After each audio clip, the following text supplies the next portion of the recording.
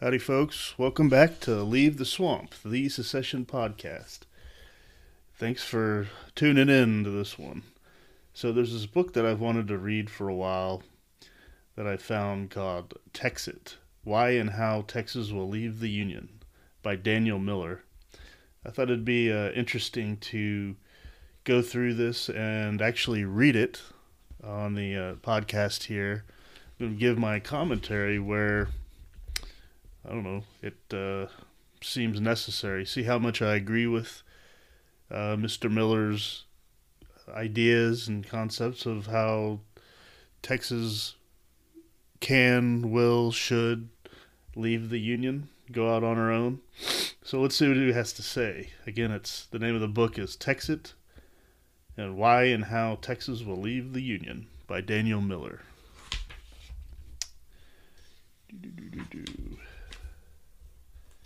We'll start with the foreword. That foreword is by a guy named John Griffing. Not sure who he is yet, but I assume we will find out soon enough.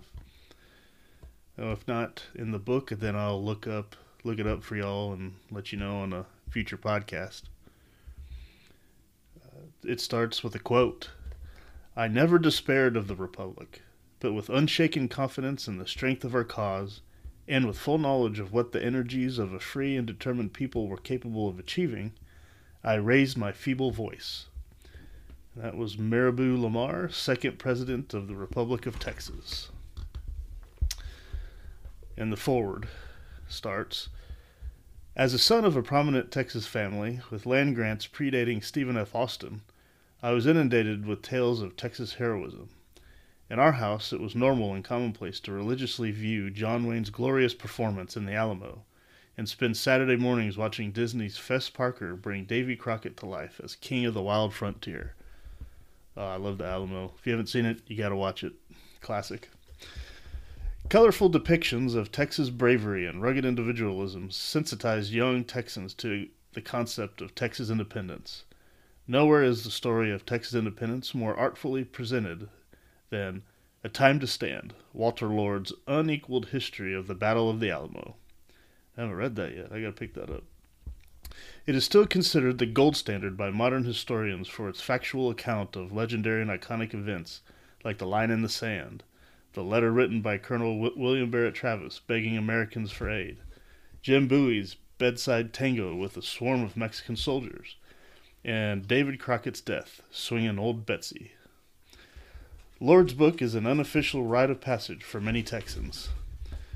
Fatherly wisdom about the price paid in blood for Texas liberty usually accompanies cherished Hollywood representations of Texas heroes. At the core of these de facto traditions is an unshakable belief in Texas supremacy. In other words, Texas considers itself more American than America. And the Church of Texas Supremacy has no greater devotee than my grandfather, a man who always insists on referring to the Lone Star State as the Nation of Texas. Hear, hear. Texas independence is viewed by Texans as the largely unspoken natural order of things, and the Union is viewed as an aberration. While dismissed by residents of other states as fantasy, such views are still widespread. Consequently, the Union is always treated like a timeshare, a temporary partnership of convenience Texas occasionally tolerates for limited ends. Such cultural norms are not thought outrageous or offensive in Texas. It's serious business, and every native Texan knows it. All things considered, it is undoubtedly my demonstrably idyllic and nostalgic upbringing that makes support for Texas a small, albeit logical, next step. Over the last several years, I ran the largest GOP political action committee, a PAC, in Texas, served as executive director of the largest county Republican Party in Texas, and provided media services to judges, congressmen, senators, and state officials. Most recently, I was an associate editor at the Daily Caller News Foundation in Washington, D.C. Prior to working for Tucker Carlson, I was an investigative reporter for WorldNet Daily, and CEO Joseph Farah described me as WND's man in Texas. Currently, I'm a frequent contributor to Newsmax TV, RT America, and Fox News affiliates, and write a semi-regular column at the Geller Report. My byline also appears at National Review, Pravda, Infowars, Bruges Group, which is a Thatcher-founded pro-Brexit think tank in London, and a long list of respected newspapers. Interview credits include Fortune 500 executives and key public officials. When not creating the news or working with elected officials like Texas Lieutenant Governor Dan Patrick, I help advance the message of important causes like Texit in the media. When I first spoke with Daniel, it was over the phone, and the topic under discussion was, guess, Texas independence. More specifically, we were discussing my potential public relations contribution to his efforts. Daniel was unlike any of the other political activists I had the displeasure of encountering in the dirty world of politics. He was sincere. He had no angle. Saved to make Texit a reality, and that's it. He wasn't an opportunist who cynically capitalized on the hopes and dreams of Texans for a profit. Let me just say, I feel like that's what these the governor, Abbott, and people like that, at the time of this recording right now, truly are. They blow at the wind.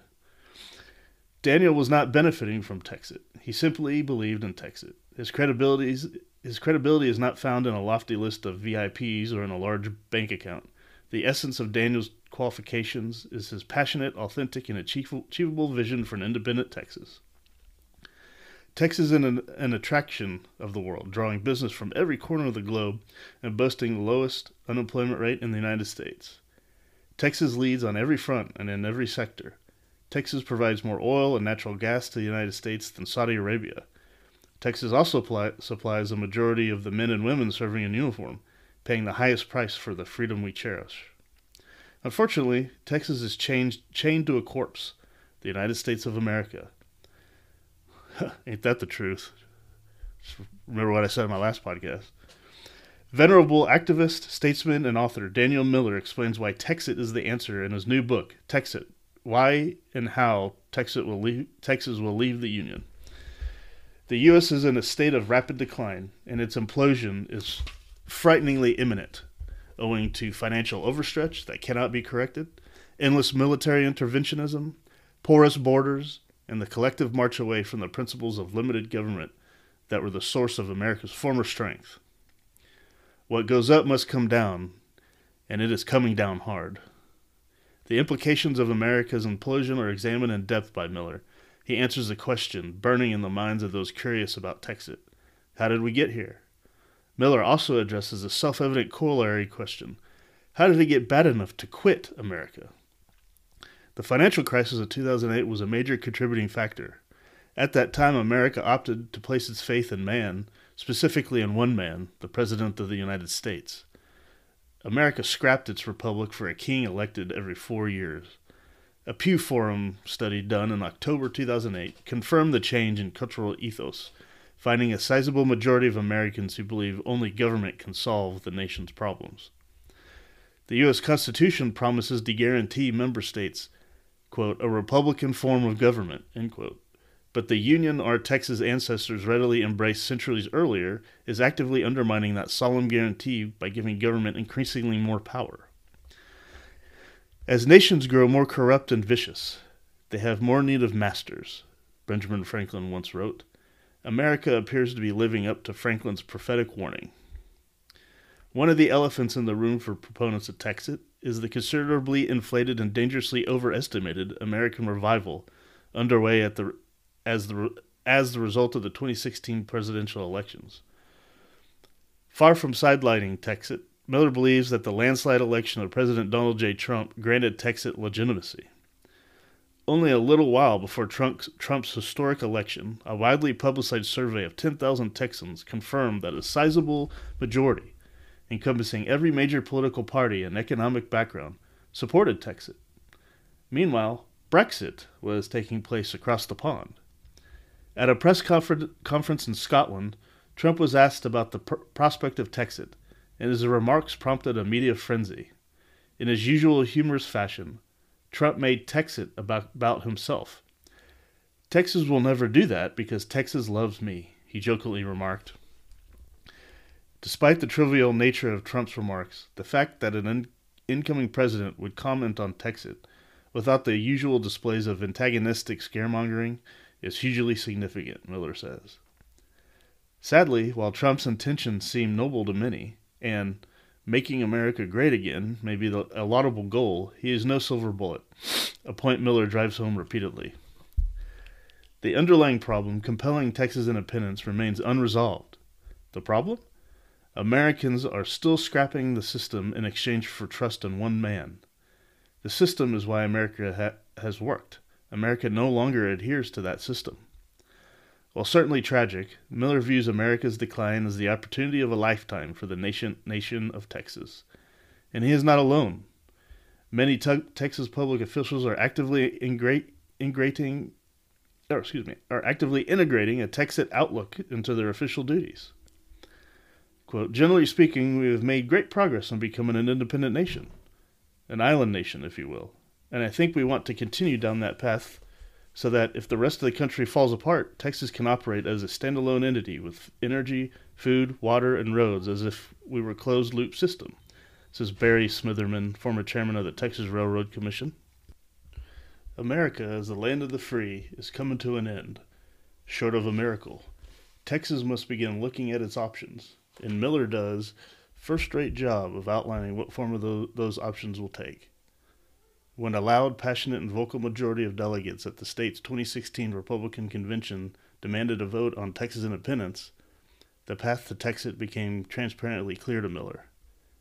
During the convention vote to add language expressing support for a Texit referendum to the state's GOP platform, Texans were disgustingly silent, Miller recounts. Tom Meckler, the former chair of the Republican Party of Texas, crookedly called the vote for the nays, even though witnesses confirmed that an overwhelming majority of convention delegates voted in favor of Texit. Texas Republican leadership got a bloody nose for standing against Texit, but the implications of what transpired during the 2016 convention were much larger than a single vote.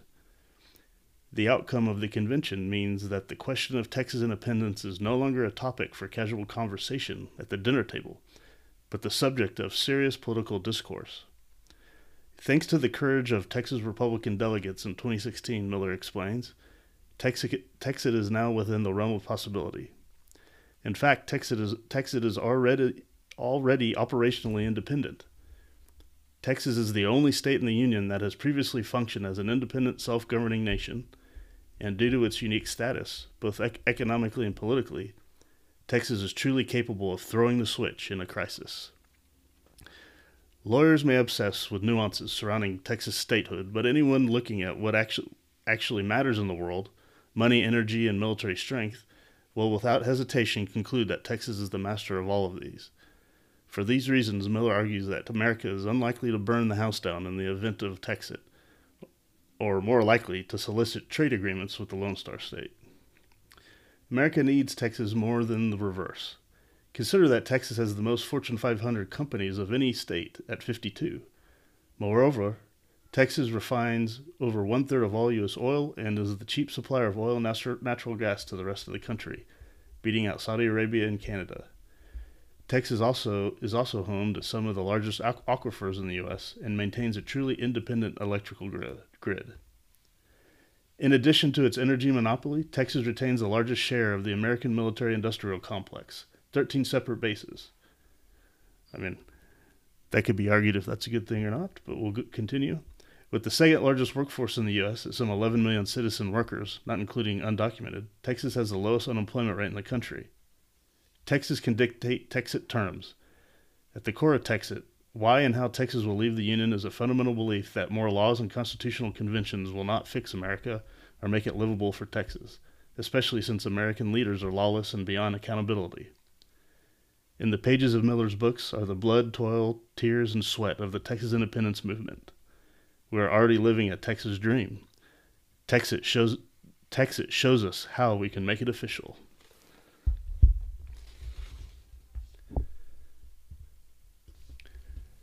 Okay, now that we got that introduction out of the way, I'm excited to dive into this thing, see what he's all about, see what his ideas are, see where we can go from here.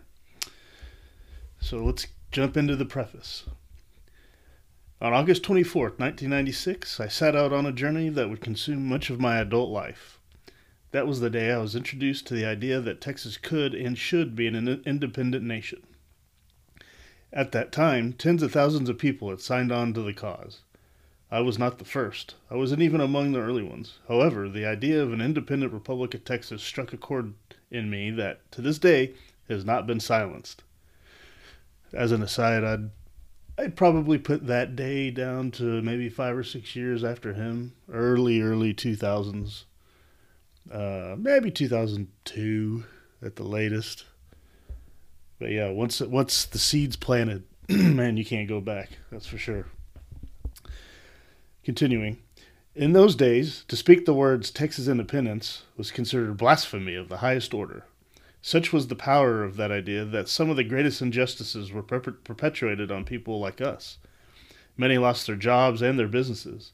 Many lost their families because they were consumed by their passion for the ideal. Some were persecuted by the government. Others were the object of vilification by the media. We were called criminals and terrorists merely for expressing an idea that was, at the time, extremely unorthodox. Under enormous pressure and lacking the fortitude of our ancestors, many fell away. Some, like me, persisted. As we persisted, the idea continued to smolder in the hearts and minds of a population groaning under the weight of an ever-expanding federal government that grew increasingly out of control. Soon, faux solutions pitched as reform evaporated along with the hopes of Texans for a solution within the Union, and the smoldering ignited into a burning desire for something better, something greater. With time, patience, discipline, and work, more Texans began to see an independent Texas as a viable path forward to preserve the freedoms they cherished, and to reach for a future worthy of coming generations that will have to live it as their present. Today, many see independence as the only way to protect the fundamental principles we once called America. It's not up to me, through this book, to vindicate those who have worked for Texas independence. Future generations will be the judge. Instead, my job is to explain Texit as I know it, hopeful, strong, rooted in Texas history and culture, with its eyes set on the future. While the amount of information on Texit and the case for it is greater than ever, the discussion has not been elevated accordingly. The pro-independence side has reduced to shouting "secede" at every new federal grievance. The opposition has been reduced to the one-sentence reply of, "You can't do that." The hilarious retort. Until this point, no single work has addressed the underlying causes driving Texans to support Texit in record numbers. The global political trends shaping the Texit discussion, the imminent implosion of the federal system that will leave the United States powerless to stop Texit, the process under which Texit can occur, or what a newly independent Republic of Texas may look like. While this book is meant to touch on these issues, it is not comprehensive.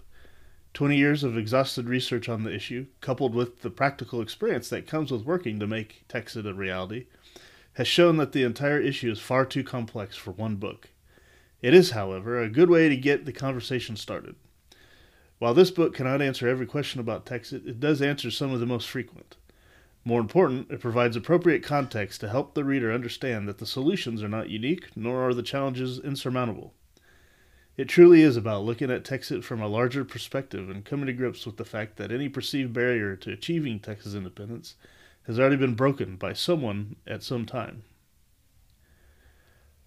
I fully intend for this book to generate controversy. It is in the best interests of Texans and, frankly, all states of the United States if it does. Controversy and criticism create debate and discussion, and in turn generate more questions. At this point in our history, everyone should be asking more questions, especially about how we are governed. While this book focuses on Texas, discussions about self-government and self-determination are not and should not be limited to Texans. The issues raised should be discussed across every kitchen table and every political campaign across the United States. People everywhere have a fundamental right to ask whether they are being served by their current form of government and a basic duty to act if they are not. This book is chock full of facts, figures, quotes, poll numbers, laws, and economic data, but to keep the subject matter accessible, it was necessary to streamline the work by omitting additional supporting evidence. This was especially true in relation to the legal and constitutional aspects of states leaving the Union and the original intent behind the construction of the United States. For a more in-depth examination of the nature of the federal, got to turn the page there, Federal Union, I recommend the book A Brief Inquiry into the True Nature and Character of a Federal Government by Abel Parker Upshur. I would also recommend that if you want to take a deeper dive into the concepts and principles behind Texit, you can start by reading the reports or books specifically mentioned in this book in their entirety. Throughout the book, you'll see various capitalizations, punctuation, and grammar used that at first glance may seem inconsistent. In discussing the states of the United States, I use a capital S, whereas in speaking of states in their general sense, I use a lowercase. This happens in all instances except when quoting some of the founding documents of the United States, where their standard of punctuation have a direct bearing on the issues raised in this book. Also in this book, the term United States is most often treated in its plural sense. The United States are was the clear intention at the founding of the Union, while United States is was a later usage adopted to reinforce a fallacy about the construction of the Union. Additionally, in all instances where quotes are used, they are directly attributed within the text, and I've provided enough information for readers to verify their accuracy by a simple internet search. Many of the concepts and issues raised in this book are neither new nor unique. This is, however, the first time all of them have been combined into a single work on the issue of Texas independence. I've not held back on slaughtering sacred cows and throwing their remains on a Texas-sized barbecue. Nor have I spared any politicians, especially those with whom I have had personal experience on the issue. The critics will mercilessly attack this work because it is counter to the accepted political dogma of the day. History will judge this work, but the real judges as to the validity will be the people of Texas and all who seek the promise of self-determination. It is to them that I commit this work. Well, thank you, Mr. Miller. I appreciate it. I'm looking forward to continuing and diving deeper. Yeah, just to reiterate what he says here, it's quite amazing that when I started thinking about this stuff in depth 20 years ago and really believing that it is the solution to things, smaller government, really learning more about the nature of government and force and the size of governments, power, all this type of thing, that the initial first natural inclination was secession, Texas. I go so far as to say even after that, Texas would be too big, but at least it's a start. If Texas itself is too big, then the United States are too big. Easily. It's ungovernable, and now it's just been turned over to the administrative class to rule over us as if we are their milk cows. And it's long past time for that to change. So let's continue with this introduction here. In a quote, it says, Cowardice asks the question, is it safe? Expediency asks the question, is it politic? Vanity asks the question, is it popular? But conscience asks the question, is it right?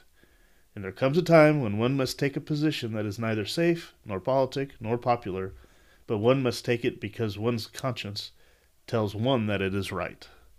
Martin Luther King, Jr. Until the last few years, Texit has not been a topic that is safe, politic, nor popular. But the belief by its most ardent supporters is that it is right for Texas and Texans has been infectious. Spurred by the daily displays of federal dysfunction, Texans find their long-standing assumptions challenged by the questions that Texit poses, and compelled by the promise and hope that an independent Texas presents. Texit is inevitable.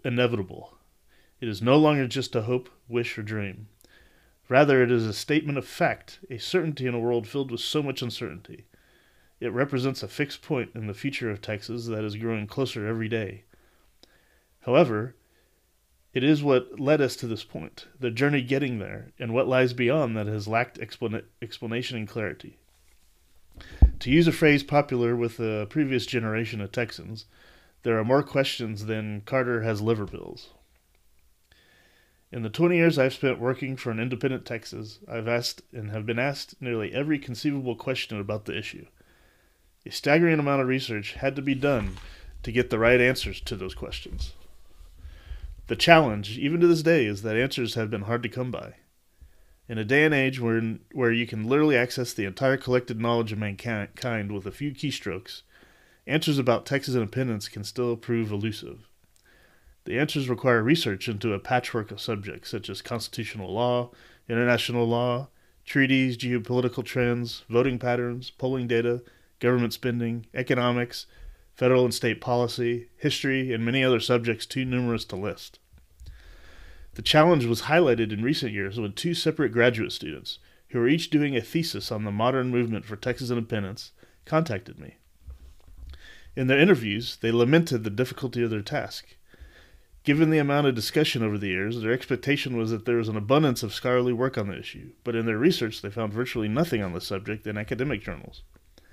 What they did find was a smattering of news articles that never dealt with the subject in depth, elected officials who didn't want to talk on the record, and the same 3 or 4 associate professors who had given definitive answers on the impossibility of Texit supported by vague rationale. Their frustration was all too familiar.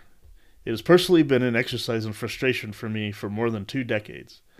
However, what has been most frustrating is arriving at truly well-thought-out, well-researched answers, only to have them stifled by what amounts to a modern-day Spanish Inquisition.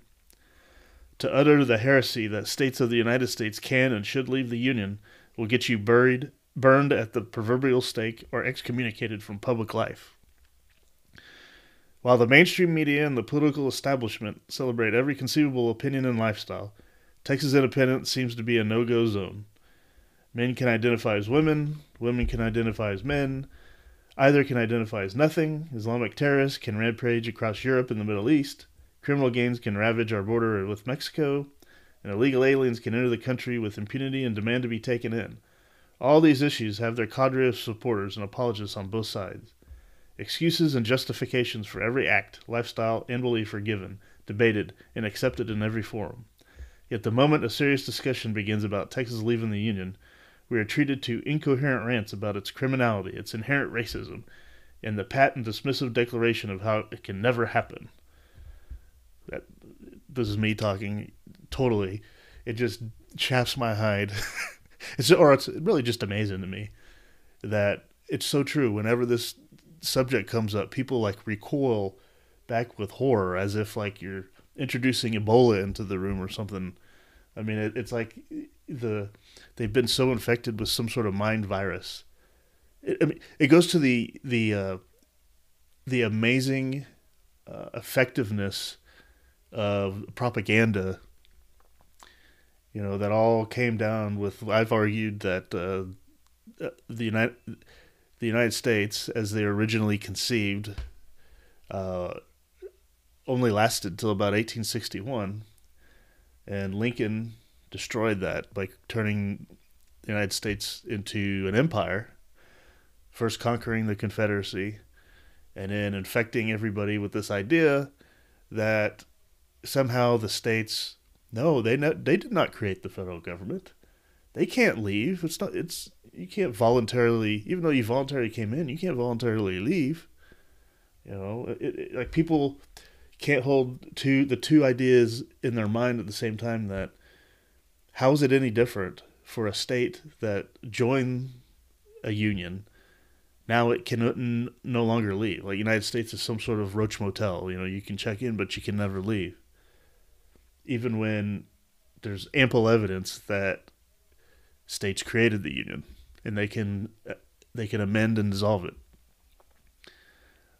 Well, it goes back to education. Obviously, that's no longer being taught.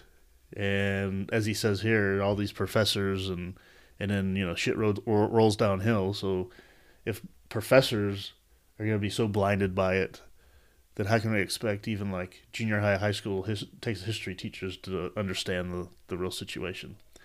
Big hill to climb, no question about it. Continuing. The taboo seems seems to be exclusive to Texas, though. From the period of 1995 to the 2000 presidential election, any notion of Texas becoming an independent nation was classified as, quote, domestic terrorism, unquote, quote, sedition, and, quote, treason. Proponents, including me, were subjected to investigation and scrutiny by law enforcement, publicly ostracized, lost jobs or customers, and were the subject to libelous accusations and slurs in the media. However, in the aftermath of the highly contentious 2000 presidential election, secession suddenly gained popularity among those who had previously railed against it. However, not for Texas.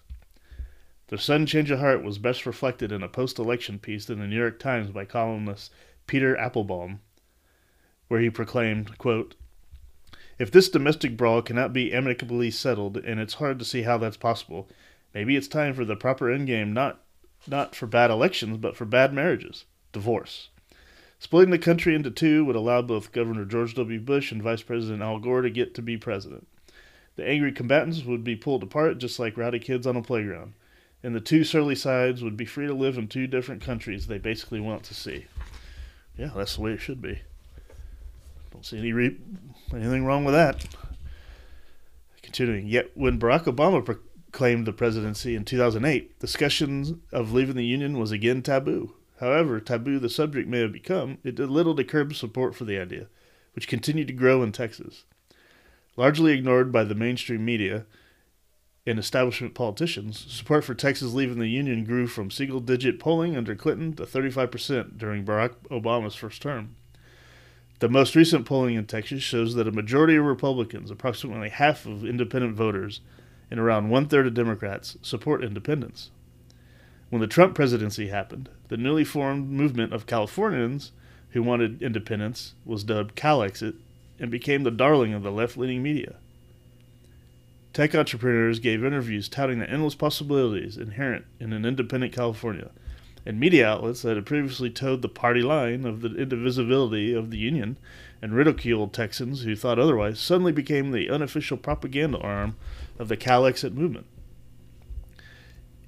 Good riddance.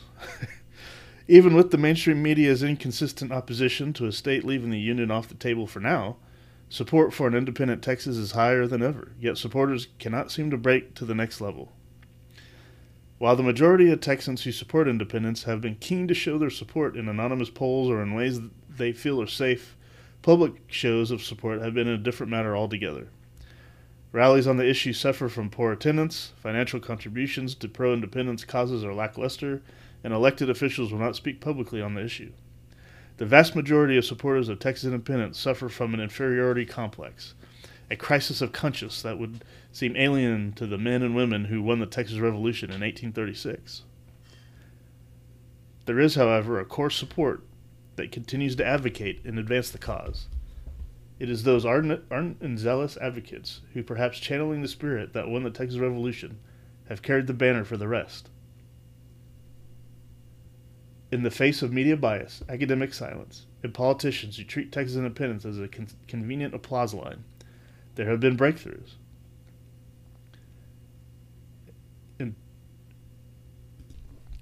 In 2016, the Republican Party of Texas held its state convention.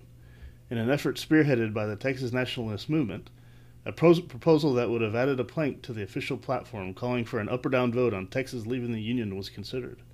The proposal passed the temporary platform committee by a 2/3 majority. Excuse me, I lost my place here. Throwing party chairman Tom Meckler and the staff of Governor Greg Abbott into an absolute panic. Defying all precedent, Meckler and the governor's agents lobbied to replace members of the temporary platform committee with members who were opposed to the plank before the committee became the permanent platform committee. Not surprised. Greg Abbott, that guy blows with the wind. Wherever he sees the wind blowing, then he's going to go that way. This guy is just, you can't trust that guy. The unprecedented nature of the response from the political establishment cannot be overstated. One convention delegate, a longtime Republican activist, said, "I've been coming to conventions for 30 years and I've never seen this." In the ashes of this power play, the Permanent Platform Committee took up the platform passed by the Temporary Platform Committee. Immediately, a motion was made to strike the call for an independence referendum from the platform. The motion passed by 2 votes. What is perhaps most telling about this is that the independence referendum language was the only proposed plank struck from the platform. This move was even more insidious and was indicative of the grand strategy of the establishment political machine. Passage of the platform by the Permanent Platform Committee was the passage of a proposed platform, not the platform in its final incarnation. Its next step was for the platform to be presented to the full convention, where it would have been open to debate and a final vote. The committee, and by proxy the establishment politicians, had effectively stifled any public debate or discussion on the issue of Texas independence. At least that's what they thought. When the convention met in its capacity as a deliberative body to certify the new platform, the first person on the microphone was Regina Cowan. Cowan, a native of the small northeast Texas town of Beckville, now resides in the slightly larger city of Yorktown. Carried south by her husband's work in the oil field, Cowan is a mother, a small business owner, and an ardent supporter of Texas independence. She also happens to be the county chair for the Republican Party in DeWitt County. In full view of Tom Meckler and his role as convention chair, 9,000 attendees and media outlets from all over Texas and the United States, Cowan made a motion to add an even stronger plank, calling on the Republican Party of Texas to support, not just to vote on independence, but for actual outright independence. It took 2 or 3 seconds for the convention to fully comprehend her motion, but once it had properly sunk in, the convention erupted in applause, shouts, and cheers. It was by far the strongest positive reaction to anything that happened during the entire convention. Imagine for a moment that you're Tom Meckler. Meckler, who closely resembles the cowboy from the Village People, doesn't seem like your typical political operative. Yet he considered the position of chair of the Republican Party of Texas his dream job. While the position is unpaid, it has a certain gravitas. The Republican Party of Texas is the largest state political party in the United States.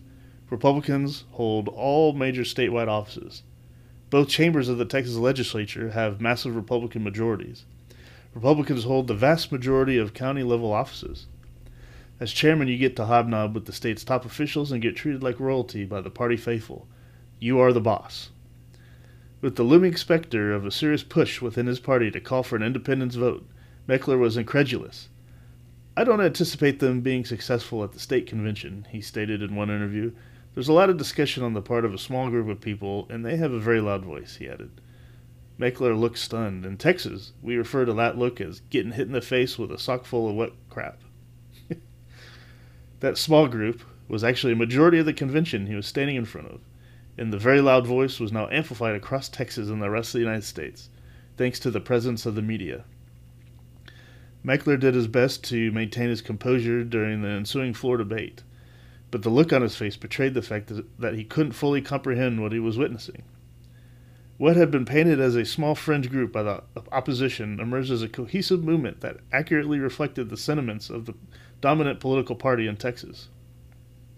One by one, the speakers in favor of adding the plank to the platform proceeded to destroy the common slurs about independence supporters, and in doing so destroyed any credibility Meckler had on the issue.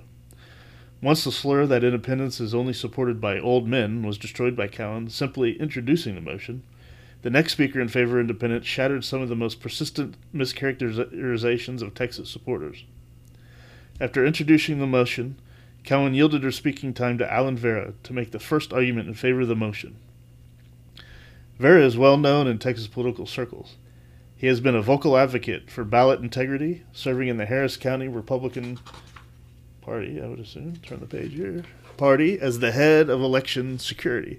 He was one of the founders of True the Vote, which has fought for election integrity across the United States. His resume is impressive in business as well. He's a CEO, has served on the boards of several business organizations, and has worked with major corporations, all of which led to his nomination as Entrepreneur of the Year from the Houston Hispanic Chamber of Commerce.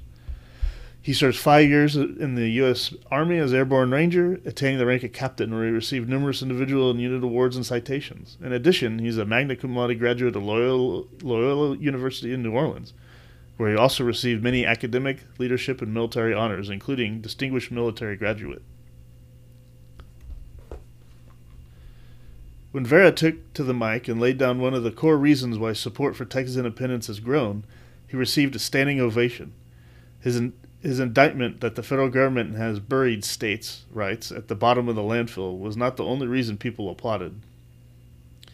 It was him, in front of everyone, a military officer, from an elite unit, a recognized and successful Hispanic business owner, a known political operative, and a resident of one of the most populous cities in the world, declared without shame, reservation, or equivocation his unapologetic support for Texit. I can say with certainty that Meckler and others within the political establishment never expected any of this to happen. If they did, I'm equally certain that it played out much differently in their heads. While the speakers in favor of the independence plank exuded confidence, credibility, and intelligence, the opposition was reduced to shrieking, incomprehensible tirades on how even the discussion of independence was treason and unpatriotic, which elicited laughter and jeers from the convention attendees. When the time came for a vote, Meckler called for a voice vote. The sound of the crowd was overwhelmingly in favor of adding the plank to the platform. To buy time, Meckler declared it too close to call, prompting booing that was just as loud. He called for a standing vote, and the delegates made it clear they chose to add it to the platform. Still, Meckler decisively declared that the nays have it. This was a bridge too far for many of the delegates. After spending a week watching Meckler carry the water for the political establishment and his willingness to ignore the will of the body, a massive number of people walked out of the convention. And as we say in Texas, the horse was out of the barn. As David R. Brockman, reporting the convention for the left-leaning Texas Observer, put it, "Good God, I'm trapped in a room, surrounded by folks who just seriously considered the idea of secession." Oh no, the horror! Therein lies the problem. Even as earth-shattering as the floor fight was over a simple vote on Texas independence, it was still just a debate on whether independence should even be debated. While there have been public displays of support and some very public breakthroughs like the convention, in reality there still hasn't been a serious public discussion on the merits of Texas independence, the unbalanced relationship between the federal government and the states, the process necessary to obtain a referendum on independence, or what a post-Texit Texas would look like. The fact is, in this political climate, it's nearly impossible to have a rational discussion about fundamental issues of governance in the absence of a deadline that serves as a pure expression of political will. Even then, having a rational discussion of this nature is akin to taking the 12 labors of Hercules, doubling the number, and increasing their difficulty by a factor of 10. However, it can be done, and has been done successfully for decades. At the end of the Second World War, there were 54 internationally recognized countries in the world. In 1973, the year of my birth, that number had grown to approximately 120. At the end of the 20th century, there were 192. As of 2017, the official number is 195, with at least 24 or more in the process of seeking international recognition. There are no fewer than 100 other movements in the world seeking exit from their current country or working to leave larger political unions. There are plenty of examples to show that both the debate on independence as well as actual independence can happen. The knowledge and information, although hard to come by, exist to support the claims by Texit advocates. There's a clear legal basis to determine the path and process under which Texit could happen. There's a willingness and desire by more than enough Texans to have a serious debate on the issue that culminates in an up or down vote by the people of Texas. And with utmost certainty, there's a spirit of independence within the people of Texas that will lead them to embrace Texit, lift their heads, and stand among the nations. All right, awesome. Getting me fired up. We'll stop there for now. Very, very, very, very fired up. That's unbelievable. Oh, it's not unbelievable. I say that as like a non-fluency. That's unbelievable that the Republican Party people would have done that in the convention. But I mean, there you go. There you go, right there. I've always said that I respect Democrats more than Republicans, and this kind of shows why. At least the Democrats, look you in the face and say, I am gonna screw you. I'm gonna steal from you. I'm gonna screw you. Whereas the Republicans say, oh, no, we're here to protect you, against the depravities of government, this, that, the other. And then what do? When they're in office, they always immediately turn around and vote for the same thing that Democrats want. That's why government constantly grows. So not surprised at all. Somehow the people, it's just like within government, within parties and whatever, the least, I don't want to say able, but the people that should be there the least are the ones that rise to the top. The rotten cream always rises to the top. That's a perfect example of it. I'm going to look up. So that was 2016. I'm going to look up what happened in 2020. I wouldn't be surprised this year, 2024, this thing's going to be front and center again. Man, oh man, this is going to be very, very interesting. So stick around. We're going to continue going down through this book, through this path, see what he has to say about why and how Texas should secede. I suspect if you care to even listen to this, you already have an inclination towards agreeing that Texas should secede, but at least it's good to hear other viewpoints and whatnot. I quite frankly cannot conceive of any rational argument not to secede. I mean, I rack my brain trying to play devil's advocate, and have the arguments both sides, but I mean, I literally cannot think of any rational argument for not seceding. So, I don't know. But we'll see. This will be interesting to go through. So stick around, and we'll continue down the process of reading Texit by Daniel Miller and commenting on what he has to say in here. Hopefully, if you're listening, you'll agree to be part of the movement as well. So with that, I bid you adieu, and y'all have a good one.